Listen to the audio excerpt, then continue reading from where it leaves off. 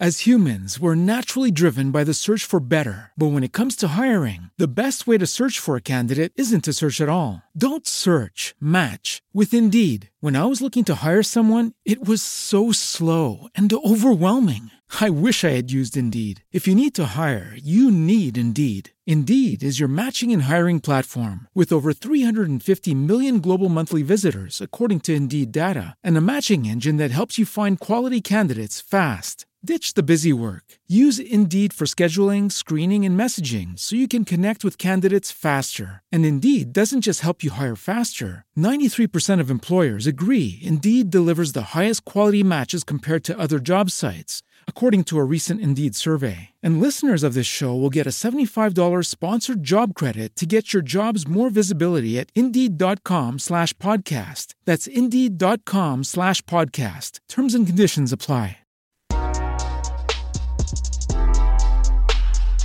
Coming to you from UBN Studios in Burbank, California, you're listening to the Unsugarcoated Podcast with your host, Ollie Alanius.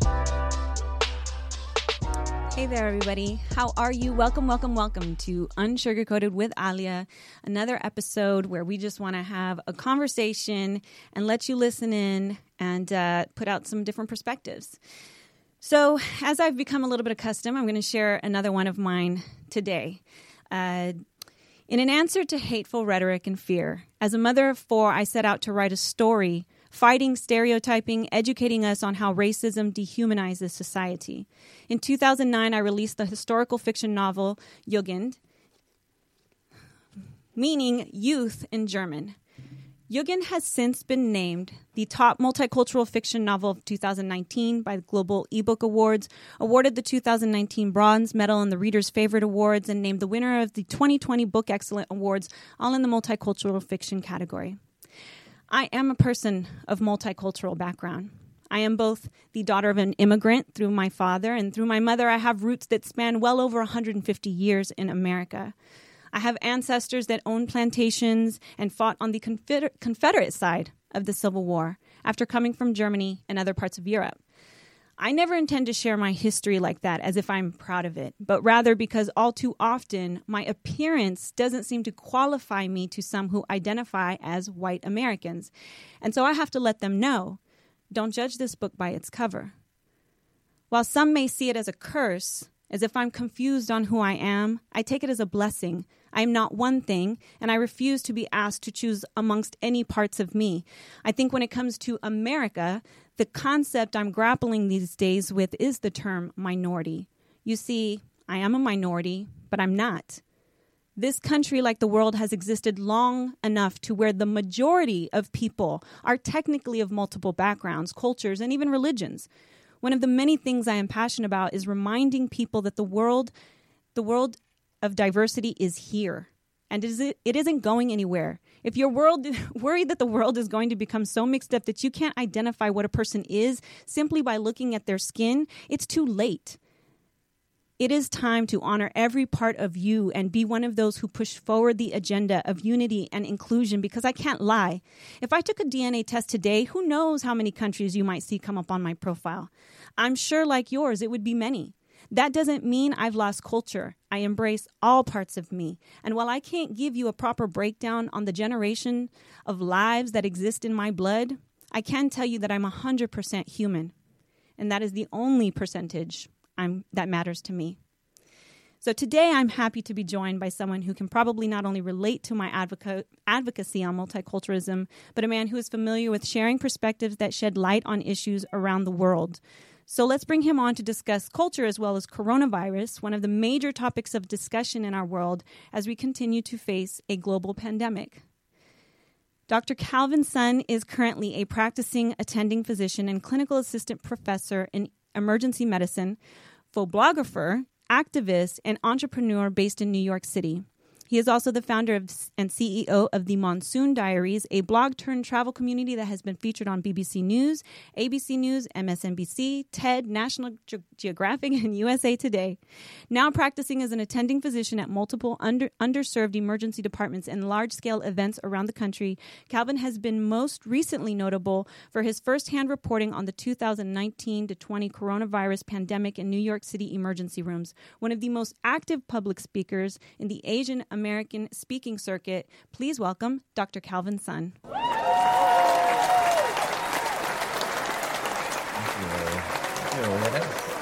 Thank you for sharing your story too, and what a wonderful introduction. It's such an honor to have this conversation with you. One, because I've of course been really hungry to find somebody who's willing to have this conversation from a medical perspective and what we're seeing and how coronavirus really is impacting us in the medical world and even culturally, to some extent. So you're today talking to us from New York City, and, actually, thank you. I have to remind myself of something. I have to thank you for introducing me to a new term, phobographer.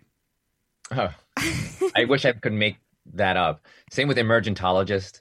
Everyone's like, wow, I love these words. And I'm like, I love them too. That's why I'm using them, but right. I can't take credit for inventing them. So to speak to that, where did that? So you in that? So that I assume that represents photographer, blogger, and yeah, right. So you documentary reporter. I write. I don't just take photos and just stand there, which is fine if that's what you want to do. But I need to say something and describing what I take photos of, and usually in the lens of a traveler.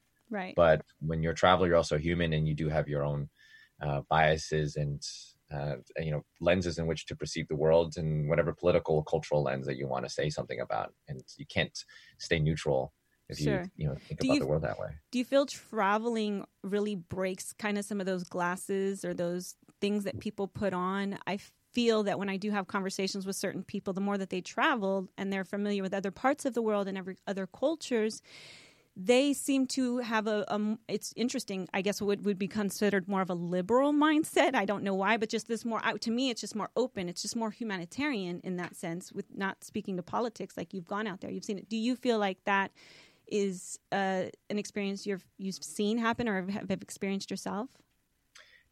It's twofold. It's a chicken and egg argument. My background is I've now lead communities of groups of people traveling around the world. So I've seen many different types of travelers. And I like to believe that travel does at least create the environment and provide the opportunity to break those glasses and put on new ones and see the world through different lenses. However, it's chicken and the egg. Were those people interested in traveling because they were already of a liberal mindset, or they became liberal from traveling? And that being said, there's also plenty of travelers who travel all the time and are so entrenched in their point of view and thinking and stay, closed-minded, sure. Judgmental.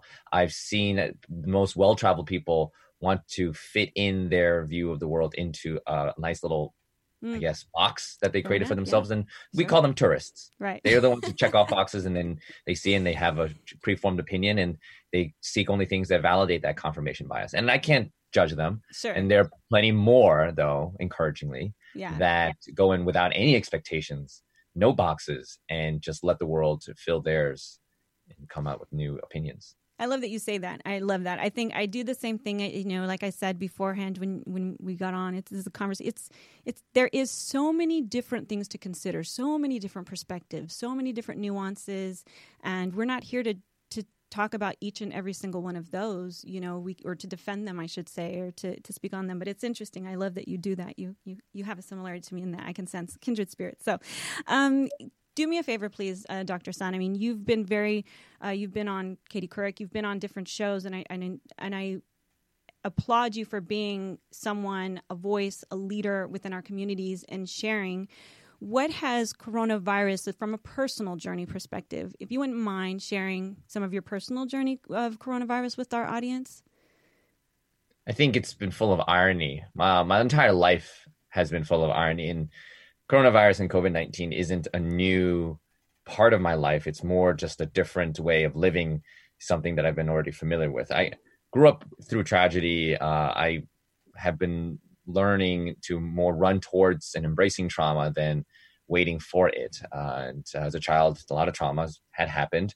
And the attitude that came from that experience was to now develop an attitude of being more proactive. And hence, that's why I chose emergency medicine as my specialty, and to really run towards the fire and be there and always be prepared for anything, anytime, anywhere, anyone. And COVID-19 is just an illustration of my entire lifetime of always being comfortable with being uncomfortable. And it was just a new challenge for me to uphold.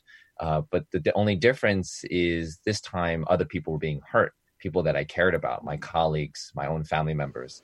And the irony is that where I always believe in being resilient and, taking care of yourself before you can take care of others, I realized that I was doing so well up until that point when COVID came around, where even though I was still okay coming home every day, all this exposure without a lack of PPE, without any symptoms, I thought I was okay. It's the story of my life. Like, I always find a way to, dodge bullets and be flexible and adaptable. But then my grandfather died from COVID. I have other family and friends who got sick from COVID, went on life support, on ICU. I've intubated my own colleagues and nurses all around the city where I worked. And it's just, that is another different way of approaching a kind of tragedy and trauma that I'm not very much used to. I've always been a lone wolf, and now I realize that we're all in this together. Sure. And yeah, it's been difficult. I want to take a moment and just go back.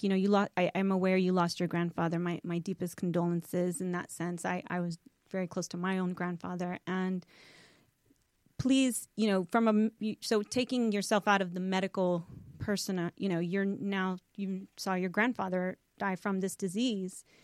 How did that make you feel in that moment? As far as being a physician and then having, you have to take that hat off and now you're just a grandson.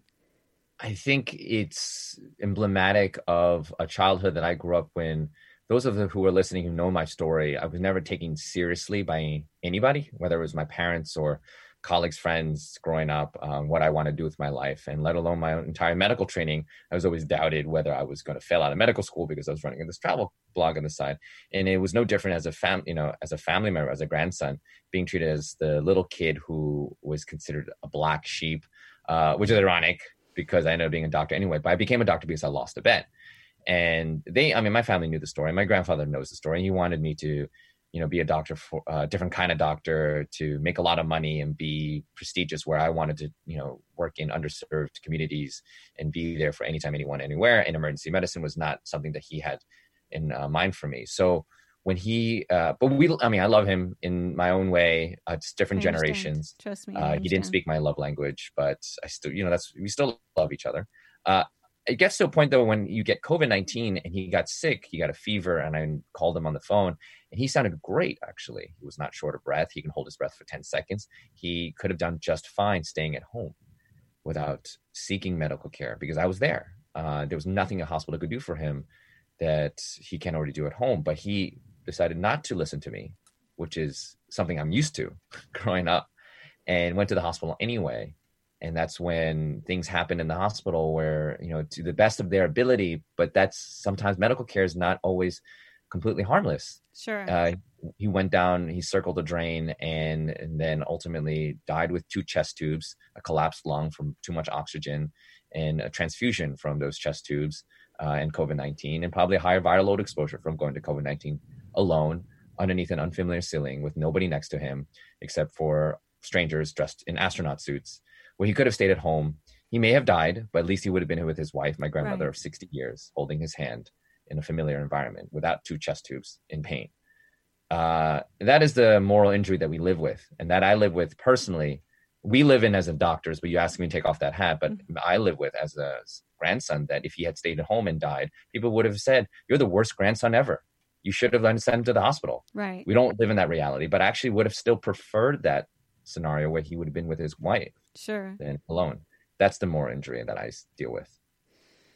So, I'm asking a separate question, sort of, but so as a doctor and as a grandson, having gone through that, how does it make you feel when, of course, one of the biggest things is this is fake, this isn't real, this isn't a threat, there's no pandemic? How does that make you feel when you hear those comments? It is exhausting. My life has been full of exhaustion. And I can't even, speak to the people with less privilege than I do. I mean, I can't imagine what they go through and how much more exhausting their lives are. But it is, taking away what we call spoons or, my manner, my energy. And it's so much more I can do when I'm, barraged by all these people who doubt what we do and doubt the enemy that we face. But that is also what I signed up for. I'm not condoning that behavior, but also I can't change that. I can't force someone to think differently. I can't force someone to do something against their will or think against their will. My job is to clean up and put out the fires, to clean up the messes that they cause, and to keep my head up and keep going, recharge when I have to. This is why I'm a per diem emergency medicine physician, not a full-time, because I need to have the flexibility to take off when I can. I work whenever and wherever I want to work because I know my limits.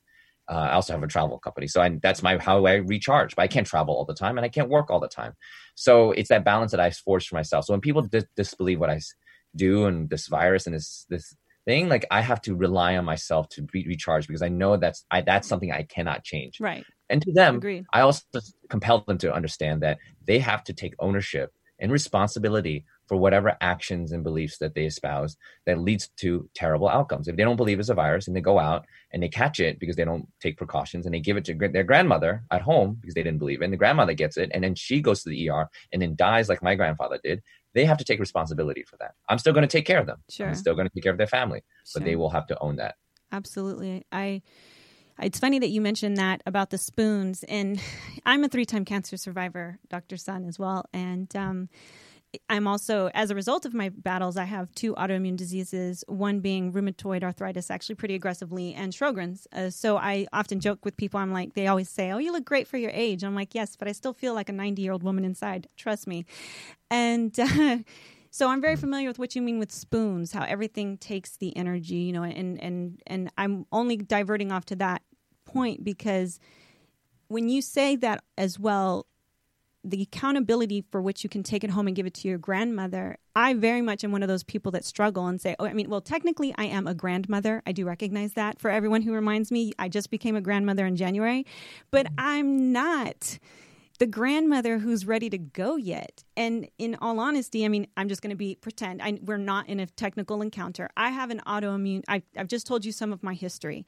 Am I somebody who should be going out, walking around without a mask and just kind of taking this very haphazardly, in your medical opinion? It depends where you live. It depends on your risk tolerance, and it depends on what you consider living versus existing. Sure. It's all a balance. There's no black and white. People can, if you want to minimize completely to zero your risk, then stay at home. Don't talk to anyone. Don't do a podcast. Don't talk to me. Right. Don't enrich yourself. Don't even order books because the books can carry the virus. Exactly. All right. But that's not possible. That's not practical. Some people can live like that. Right. And we're not speaking to that. We're speaking to someone who's full of life, who needs to connect with other human beings, who probably one of your love language is human connection and absolutely. touch and talking to other people. But we don't want you to go overboard either and hurt other people in doing so. Then that's the guilt that we, may harbor after that happens. So it's that delicate balance. You go back and forth. Sure. But if someone goes out and then thinks that it's not just, I could be one of the people's subject, and I don't fit in that technical category for someone's mindset. And so that's where I know I've been very vocal and kind of feeling like, hey guys, not all the grandma and grandpas are the only ones who are at risk, obviously. And I live in LA where it's very heavy. I was just telling my best friend when I was getting out of the car, she said, well, we're in Dallas. We got like another 300 cases today. And I said, well, I'd love it if we were only getting 300 cases, because technically here in LA, because I constantly, and I'm going to make an honest confession. I more monitor the deaths, to be honest. That's just me. That's what I prefer to monitor versus at least that are being reported but the cases are still, I noticed that there's still over 1,000 cases being reported a day in Los Angeles. So, and obviously with the protests, as much as I do support the message, obviously I'm aware that there is a risk there and we can't deny that, and nor should we. So being safe and effective, what I know you talked about observing as an emergency staff for the protests. When you're looking at the crowd as a medical physician, tell me, what you would like to see everyone doing and what you have observed for the most part, maybe, or I'm sure it's varied, but, just in general, what would you like to see everyone doing? I can only speak to where I live and work in New York City, but the numbers are very, very low. And even if there were no pandemic, you should be putting on face coverings and a mask and eye protection, because that's protest 101. You don't want to be identified if that's against your will because of fear of retribution by an employer or someone who's against the protest, who wants to, sabotage or, to create chaos from within. Sure. That's something that we have been doing even before. So with the pandemic, it actually kills two birds with one stone by still engaging the same tactics as before. Maybe a little more social distancing, but protests are outdoors. Sure. We're trained to be, the American right to protest is that you're supposed to stay outdoors and be mobile and constantly moving and constantly, taking different positions. And in case anything bad happens, you have a way out and you have a buddy system that looks out for you. Sure. Those are things that I think are very difficult to spread COVID-19. They're not very conducive to viral spread. Mm-hmm. Staying outdoors, wearing masks, and being constantly mobile. A month ago, people were out in Central Park, staying in the same place next to the same people for hours, not wearing masks, picnicking, and no fault in their own. Like, I also did something similar last week. 3 weeks in already, where the numbers have stayed low. Right, which is good. Picnicking Central Park, that area is still literally dropping in terms of cases and deaths. So now with that knowledge, armed with that, the power of the knowledge, I think it's safe to do what I just did a week ago. I had to wait 3 weeks for me to feel comfortable to do a picnic on my own. And still 7 days later, none of us are sick. Right. And now with the protest where everyone's more mobile than the people picnicking Central Park, my logical brain is going to say, I think that's okay.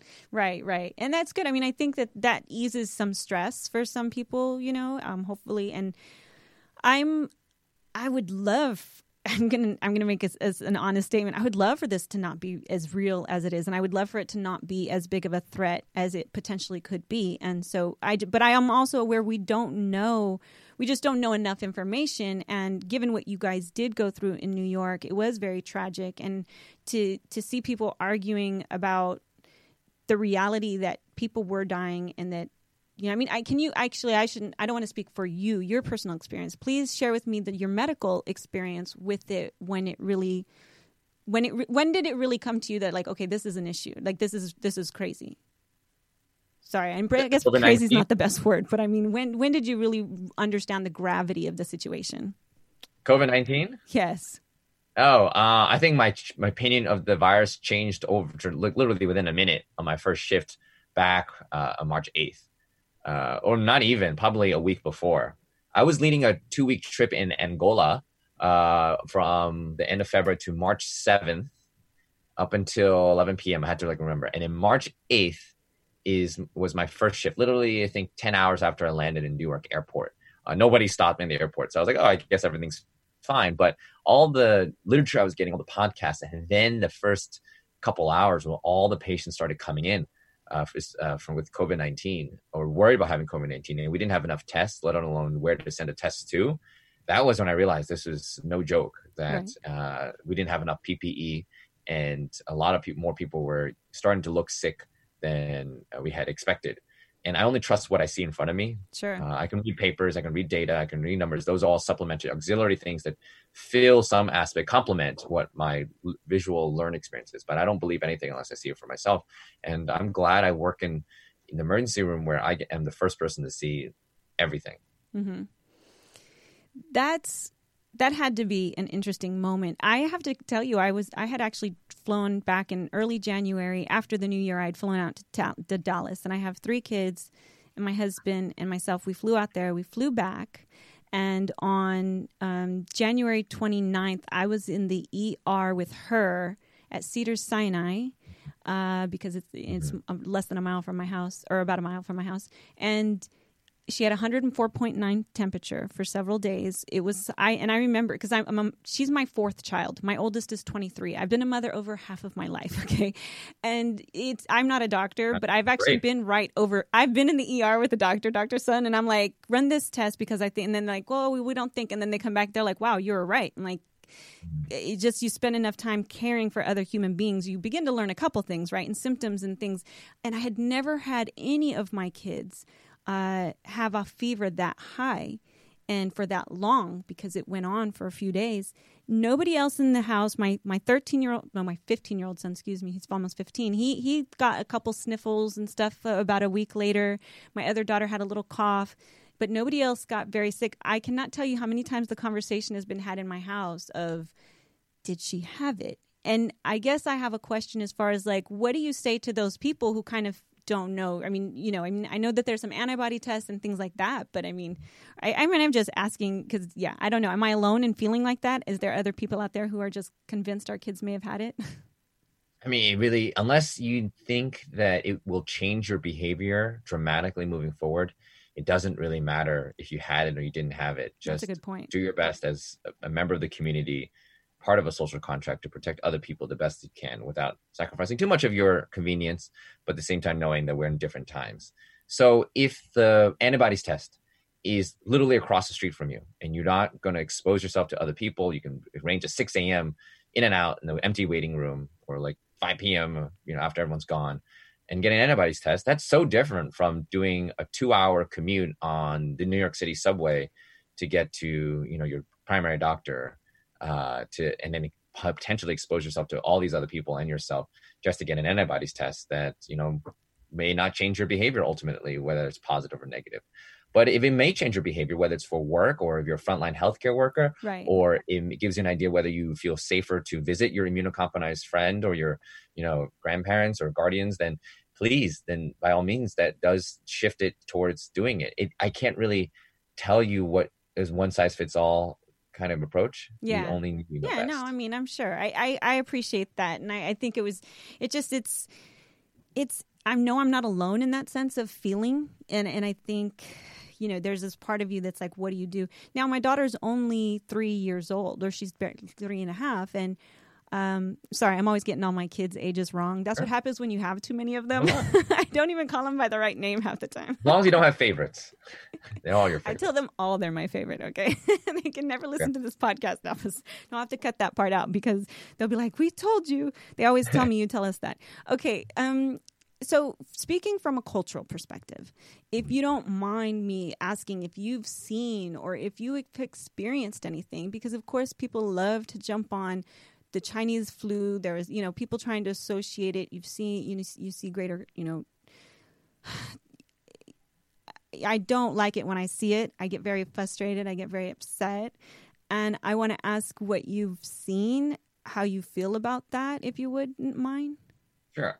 I acknowledge that this happens and people feel that way. I acknowledge that actions and statements like that happen in the world. And I acknowledge that definitely it is very real that violence born out of racism and prejudice is happening to members of my community in New York City and beyond. However, I can only speak to my personal experience. I feel very privileged to live in Manhattan, New York, born and raised all my life. And to recognize my privilege as a 6'1", cisgendered, alpha, heterosexual New Yorker man who creates a lot of deterrent energy to ward off anybody who wants to pick a fight with me. Sure. And I deal with gunshots and stabbing victims on a daily basis in emergency room. It doesn't. I run towards fires. Right. So I create an aura whenever I'm walking around the city that makes a lot of people look at me and they're like, not worth my time. Right. I remember in high school, after my growth spurt, a bunch of us got mugged, and when it was my turn, it was down a line actually, and it was my turn. I was at the end of the line. They were like, nah, not worth it. They literally walked away. I was offended. Right. I was like, come on. You're the John Wick. You're the John Wick. You're like running towards the I'm fires. You're like the guy who's like, come on, don't be that stupid today. Don't. I mean, I was ready to. I was like, come on, I'm a team player, and he was just like, not worth it. And I just wanted to get. I do sense that energy when I'm on the subway or public transportation when this was starting out. Right. People would look, and I would feel that, but I just know that. I mean, I've been in New York all my life. I know when people are just like, yeah, not really. And that's why they pick on more vulnerable sure. people out there in my communities to attack. So I don't want to negate that or invalidate that experience. I'm sure it happens, but it has not happened to me. The worst was it working. I still remember was when a patient sheepishly said, I think I have COVID, and they look great. And I was like, why is that? And they kind of awkwardly, as saw him that his doctor was Asian American, was like, well, I saw an Asian person cough across the room in my work. And I'm like, well, then what happened? what else? And then as if I needed more. And it's like, did you like go up and kiss this man? Did you cough in his face back? Or did you make out with this person? And then he started, I deflected with humor. And the wife was like, I am so sorry. And realized, and he took his hand and was like, I think, you're going to be fine. And the man realized, it's like, oh, you're right. And actually said, I think I'm fine. I just needed someone to talk to. And you were great. Like, thanks for making me laugh. I'm so sorry. He apologized and, discharged himself. Wow. And didn't want anything. And this is in the ER, right? Sorry? This was in the ER? This was in the ER. That's a very expensive therapy visit, by the way. I agree, but I think he got a different kind of therapy, which is cognitive reframing and shift in perspective. And he didn't feel bad about it. I didn't yell at him. I didn't get upset. I deflected it with humor and levity. But that's my privilege. Like, this was a man that could understand the joke in an area where I expected them to, and where I felt comfortable and was well supported in case anything bad happened. Luckily, didn't. But that was the most I've ever experienced during this. Yeah. It's interesting that you say that. And I relate being a Muslim American, I will relate to moments where people find out I'm Muslim and then there's like, a character change, or I want them to, but more specifically, I have a funny story I've never really told, but not to many people, I should say, definitely not on my podcast. After 9/11, being a Muslim American who felt like, okay, you guys, you can't put everybody on the same, like, stereotyping is a big thing to me. It's not just the racism. It's obviously stereotyping, right? So like you said, when they see an Asian person, they behave a certain way because they're stereotyping in their mind. And so I got on a plane, and I wasn't really a person who walked around with the Quran, but I wanted to walk down the center aisle of the airplane with my Quran simply because, not to actually agitate, I wanted someone to ask me a question. I wanted someone to engage me in whatever questions they might have. And it worked because, of course, I sat down and the person next to me, I started reading it and she was like, oh, what is that? And I was like, oh, it's the Quran. And then, oh, you're Muslim? And I was, and it started a conversation, and I was able to share a part of myself. And it changed it. So I definitely relate to that. I think how you handle it and how you look at it in that perspective is wise, and should, people, I get it. And like you have to educate and give someone an opportunity to grow. And so I love that you did that. Tell me a bit about Monsoon Diaries a little bit more. Share with us what prompted you to start that, and really kind of dive into Monsoon Diaries, if you don't mind. Yeah. First of all, thank you for sharing that story. I mean, that gives the credence to the fact that people can change their opinions and prejudices based on just humanizing yourself. Unfortunately, it is upon our energy to do things like that, to humanize ourselves when we don't have to. And that is a good segue to what the Monsoon Diaries was born out of, was trying to understand myself as a human being and humanizing the world, where to me at the time, it didn't quite make any sense. I needed to take a proactive approach in engaging in a world that seemed to me was very boxed in and siloed. And it was all inadvertent, completely accidental. It's not like I sought out to create a travel blog. I wasn't seeking to form a travel community. If anything, I was more of a reluctant traveler. I lost a bet to a girl I met while bartending back in 2010. That led me to an accidental trip to Egypt. And it's a long story, but I found myself in Egypt for 3 weeks in the winter of 2010, where I was supposed to be taken care of by a best friend of mine that was supposed to be there at the time, a friend of mine from college who's Egyptian, who's local, who was going to take me in, and the girl, but all of whom only spent 1 day with me each before leaving me alone for 3 weeks by myself, because the winter of 2010 was a different time. Mm-hmm. And then I ended up the first week. I remember the first day I was deciding whether or not I should go home as well with them. And they, even said, like, you should. You don't know anyone here. Nobody knows you. You didn't plan anything. You were supposed to spend 3 weeks with us, but you ended up are going to, do this alone. I don't think it's safe. And I was like, you're right. And then walking around in circles and deciding, you know what, I'm here. If I stay, there's 100% chance. If I leave, there's 100% chance I'll live and 100% chance I'll regret it. If I stay, there's 100% chance I won't regret it. But, a 30, 40% chance, 20% chance, I'm not going to be okay. Who knows? But either way, I just took a one-way ticket to Alexandria and I just went. Wow. The first week was terrible. I was like, this traveling thing sucks. I'm going to die. I'm going to die. I'm going to die. I don't know where to eat. I don't know where to stay. I had nothing, no internet, no cell phone, didn't bring anything, can only rely on myself. Hated that feeling Wow. without realizing that's like, oh, I don't like myself. But it was very subconscious. This is me looking back. Second week, I was like, I'm still here. I'm still alive. I'm doing something right. And all I can, rely on is just myself and the kindness of strangers. And then it wasn't until the third week I was like, oh, I get it. This is why people travel. It took me 3 weeks being dragged, kicking and screaming by the universe or whatever force out there was to appreciate something that most people love already, like don't take for granted. And when I came back, I started a travel blog and started traveling alone. And that led me to losing my bet to apply to medical school, which got me into medical school by accident. And then the next part was to see if I could do both at the same time. And then what the Monsoon Diaries ended up becoming was Forrest Gump, that scene where he's running around the country alone just because. And they were asking, are you doing this for world peace? Are you doing this for women's rights? And he's just like, I just feel like running. Right. I just felt like traveling. And then people started following because of that genuine authenticity of what he was doing. Yeah. He'd turn around and it'd be hundreds of people behind him. And he was like, okay, and just kept running. That's what the Monsoon Diaries has become. Thousands and thousands of people around the world just show up at airports, or show up at the hostel, and I'm like, who are you? And they're like, oh, I'm here to join your trip. And I'm like, okay. And then keep going. And they can leave, they can split off, join back again. They can keep going all the way. There's no pressure. No pressure. Don't take it. I just do all the work in making sure all the things are planned as if I was traveling alone, and people hop on and I do all the work for them. And then at the end, if they like it, they pay me back for what they owe. And most people, in fact, everyone likes it. And then a community was formed. And now we turn into this more of a streamlined business so that it's more standardized, so everyone's safer. But the general spirit is there. There's no strict itinerary. We just hit everything that needs to be hit, but in no particular order. We just, once we hit the ground, it's whatever happens, happens. And you have free time built into it, so you can leave and join back again. And some people have fallen in love, and we left them there for a year. So I picked them up. Yeah, that's so it's so cool. Whatever you make of it.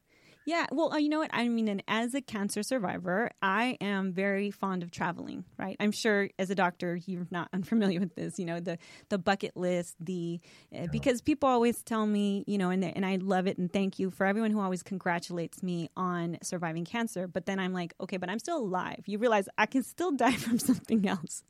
And I definitely have and I'm like you, I've learned to run towards the trauma now. Now that I've gone through so much in my life, I want to help others, and I want to help them see what rebuilding looks like. And to speak to what you said earlier, and in that, I'm very fortunate in the sense I happen to be Muslim, yes, but I am, in a community where, and I'm of a status, quote unquote, that I can pretty much dictate how I'm treated, right? I'm not subjected to being treated by people badly because I can create my own circumstances. And the part that I love about traveling is it makes me feel alive. It makes me feel like I have something to look forward to. And I have to say that in some of my fellow cancer fighters who have since died, traveling was so critical. It was the most horrible thing when the doctor would say, you're not going to be able to go on your trip, because we fight for that. And so it's something I have had distinct moments and distinct places that it's just been so overwhelming. Where have you been in the world that you've felt like this? Everywhere. I really can't. I can't choose favorites. Like you can't choose favorites among your children. It's not about where you go; it's how you do it. The Monsoon Diaries is essentially we're trying to give a solo experience for a group of people, or group travel for people who hate group traveling. And what we mean by that is that it's really the experiences that you surround yourself with in the environment that you create for yourself, and the people around you that we have on these trips elaborate upon that environment so that you can find happiness anywhere. So when you go home, you realize that you have it in within yourselves to create your own happiness. As I'm looking up, as I'm speaking about this, I'm looking at the world, and it's just all these places I've been. I can't really pick one that has made me felt so alive. I only can speak to experiences in different countries, and that's the same thing with partners and relationships and family members. Like It's really moments and experiences you have. And at the end of the day, like I love solo traveling, don't get me wrong, but the Monsoon Diaries is, even for me, the solo traveler needs to realize that it's always more fun to have a co-pilot. Yes. It's always more fun to share that with other people, even if they're strangers. And that's what we do. We have a group of people who all hate other people when they travel, who then get together and is like, hey, you're not so bad. And then end up with 10 new best friends. Even if we never see each other again, we know that no matter who we get married to or end up with committing a long time with, whoever, we love, or, our children will never understand the experiences that we had in that particular country. But I will give you some extent.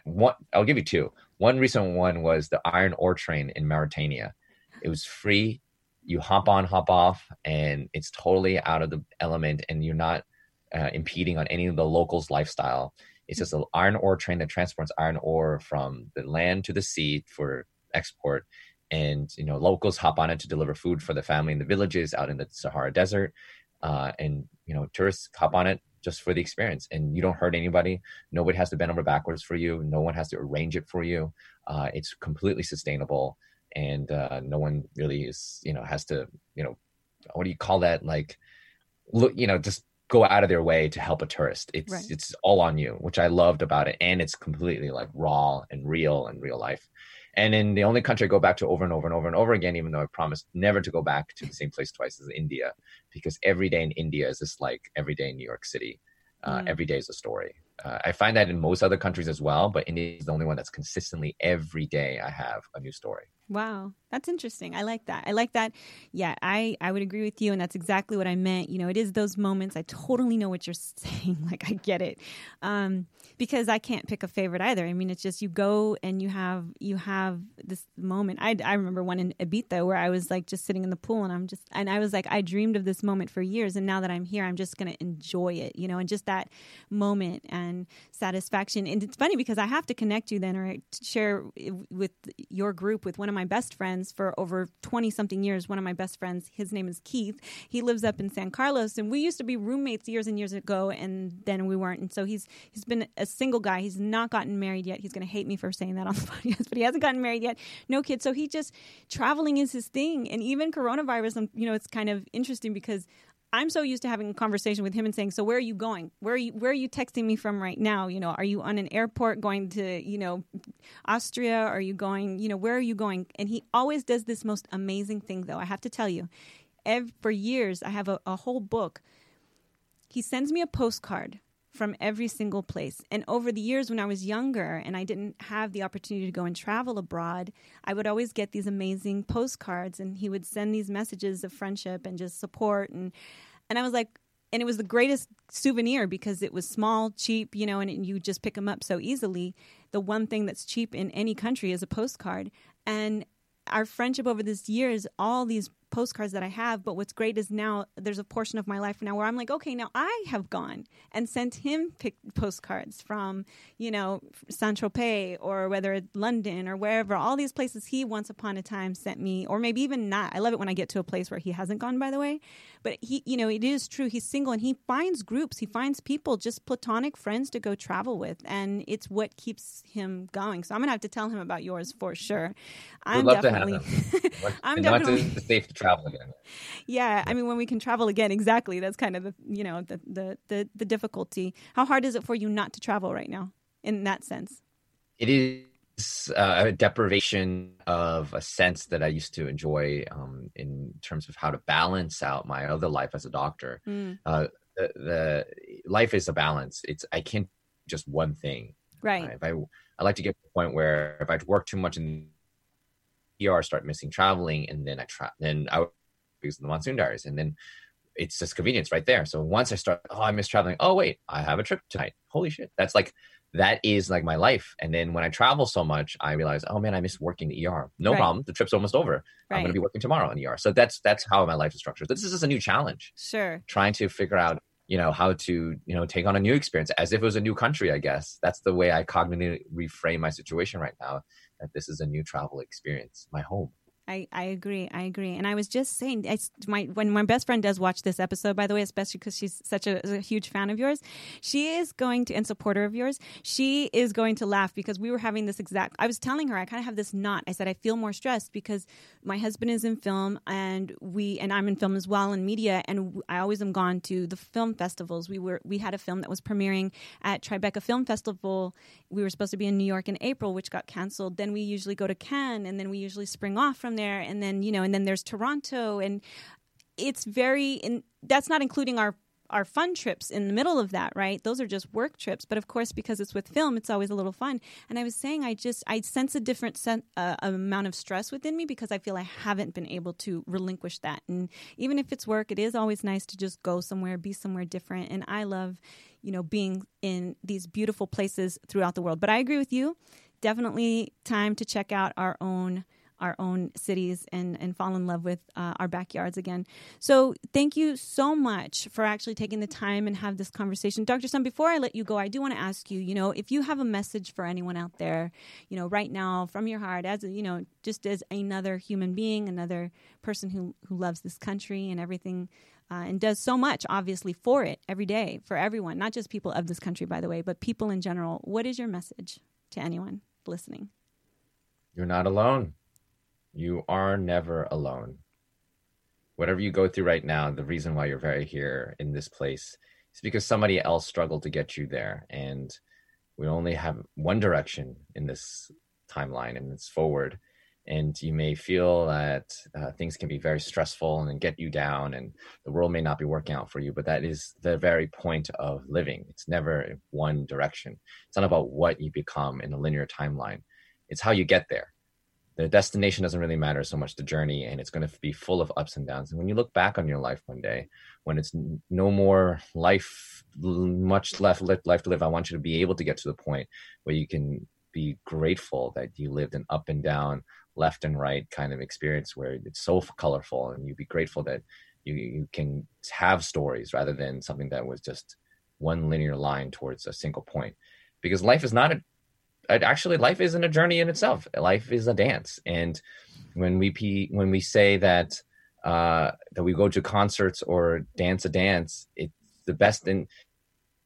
We live life is assuming that the best dance is to dance as fast as possible to a room, or go to the concert that's always a finale, or the conductor conducts as fastest, or the DJ's the fastest. That's not how to live.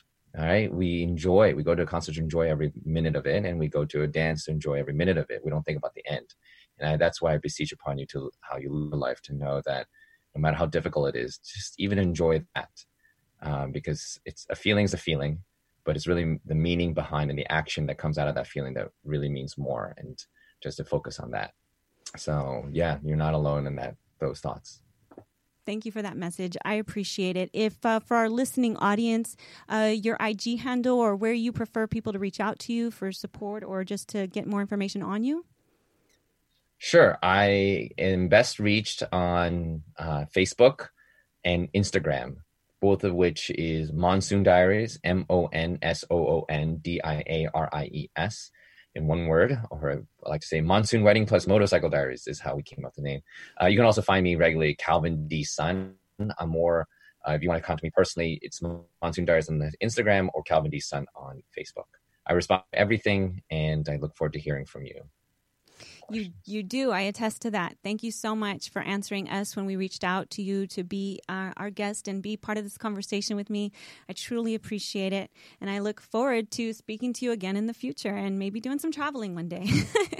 Inshallah, we will hopefully come back and do this in person. For sure. To our audience, thank you so much.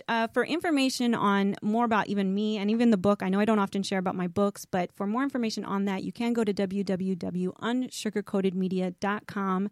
We look forward to seeing you again.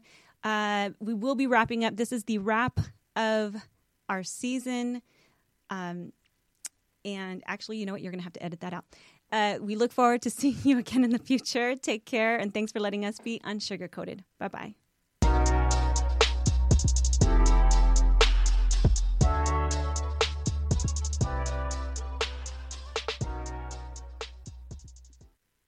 As humans, we're naturally driven by the search for better. But when it comes to hiring, the best way to search for a candidate isn't to search at all. Don't search, match with Indeed. When I was looking to hire someone, it was so slow and overwhelming. I wish I had used Indeed. If you need to hire, you need Indeed. Indeed is your matching and hiring platform with over 350 million global monthly visitors, according to Indeed data, and a matching engine that helps you find quality candidates fast. Ditch the busy work. Use Indeed for scheduling, screening, and messaging so you can connect with candidates faster. And Indeed doesn't just help you hire faster. 93% of employers agree Indeed delivers the highest quality matches compared to other job sites, according to a recent Indeed survey. And listeners of this show will get a $75 sponsored job credit to get your jobs more visibility at Indeed.com/podcast. That's Indeed.com/podcast. Terms and conditions apply.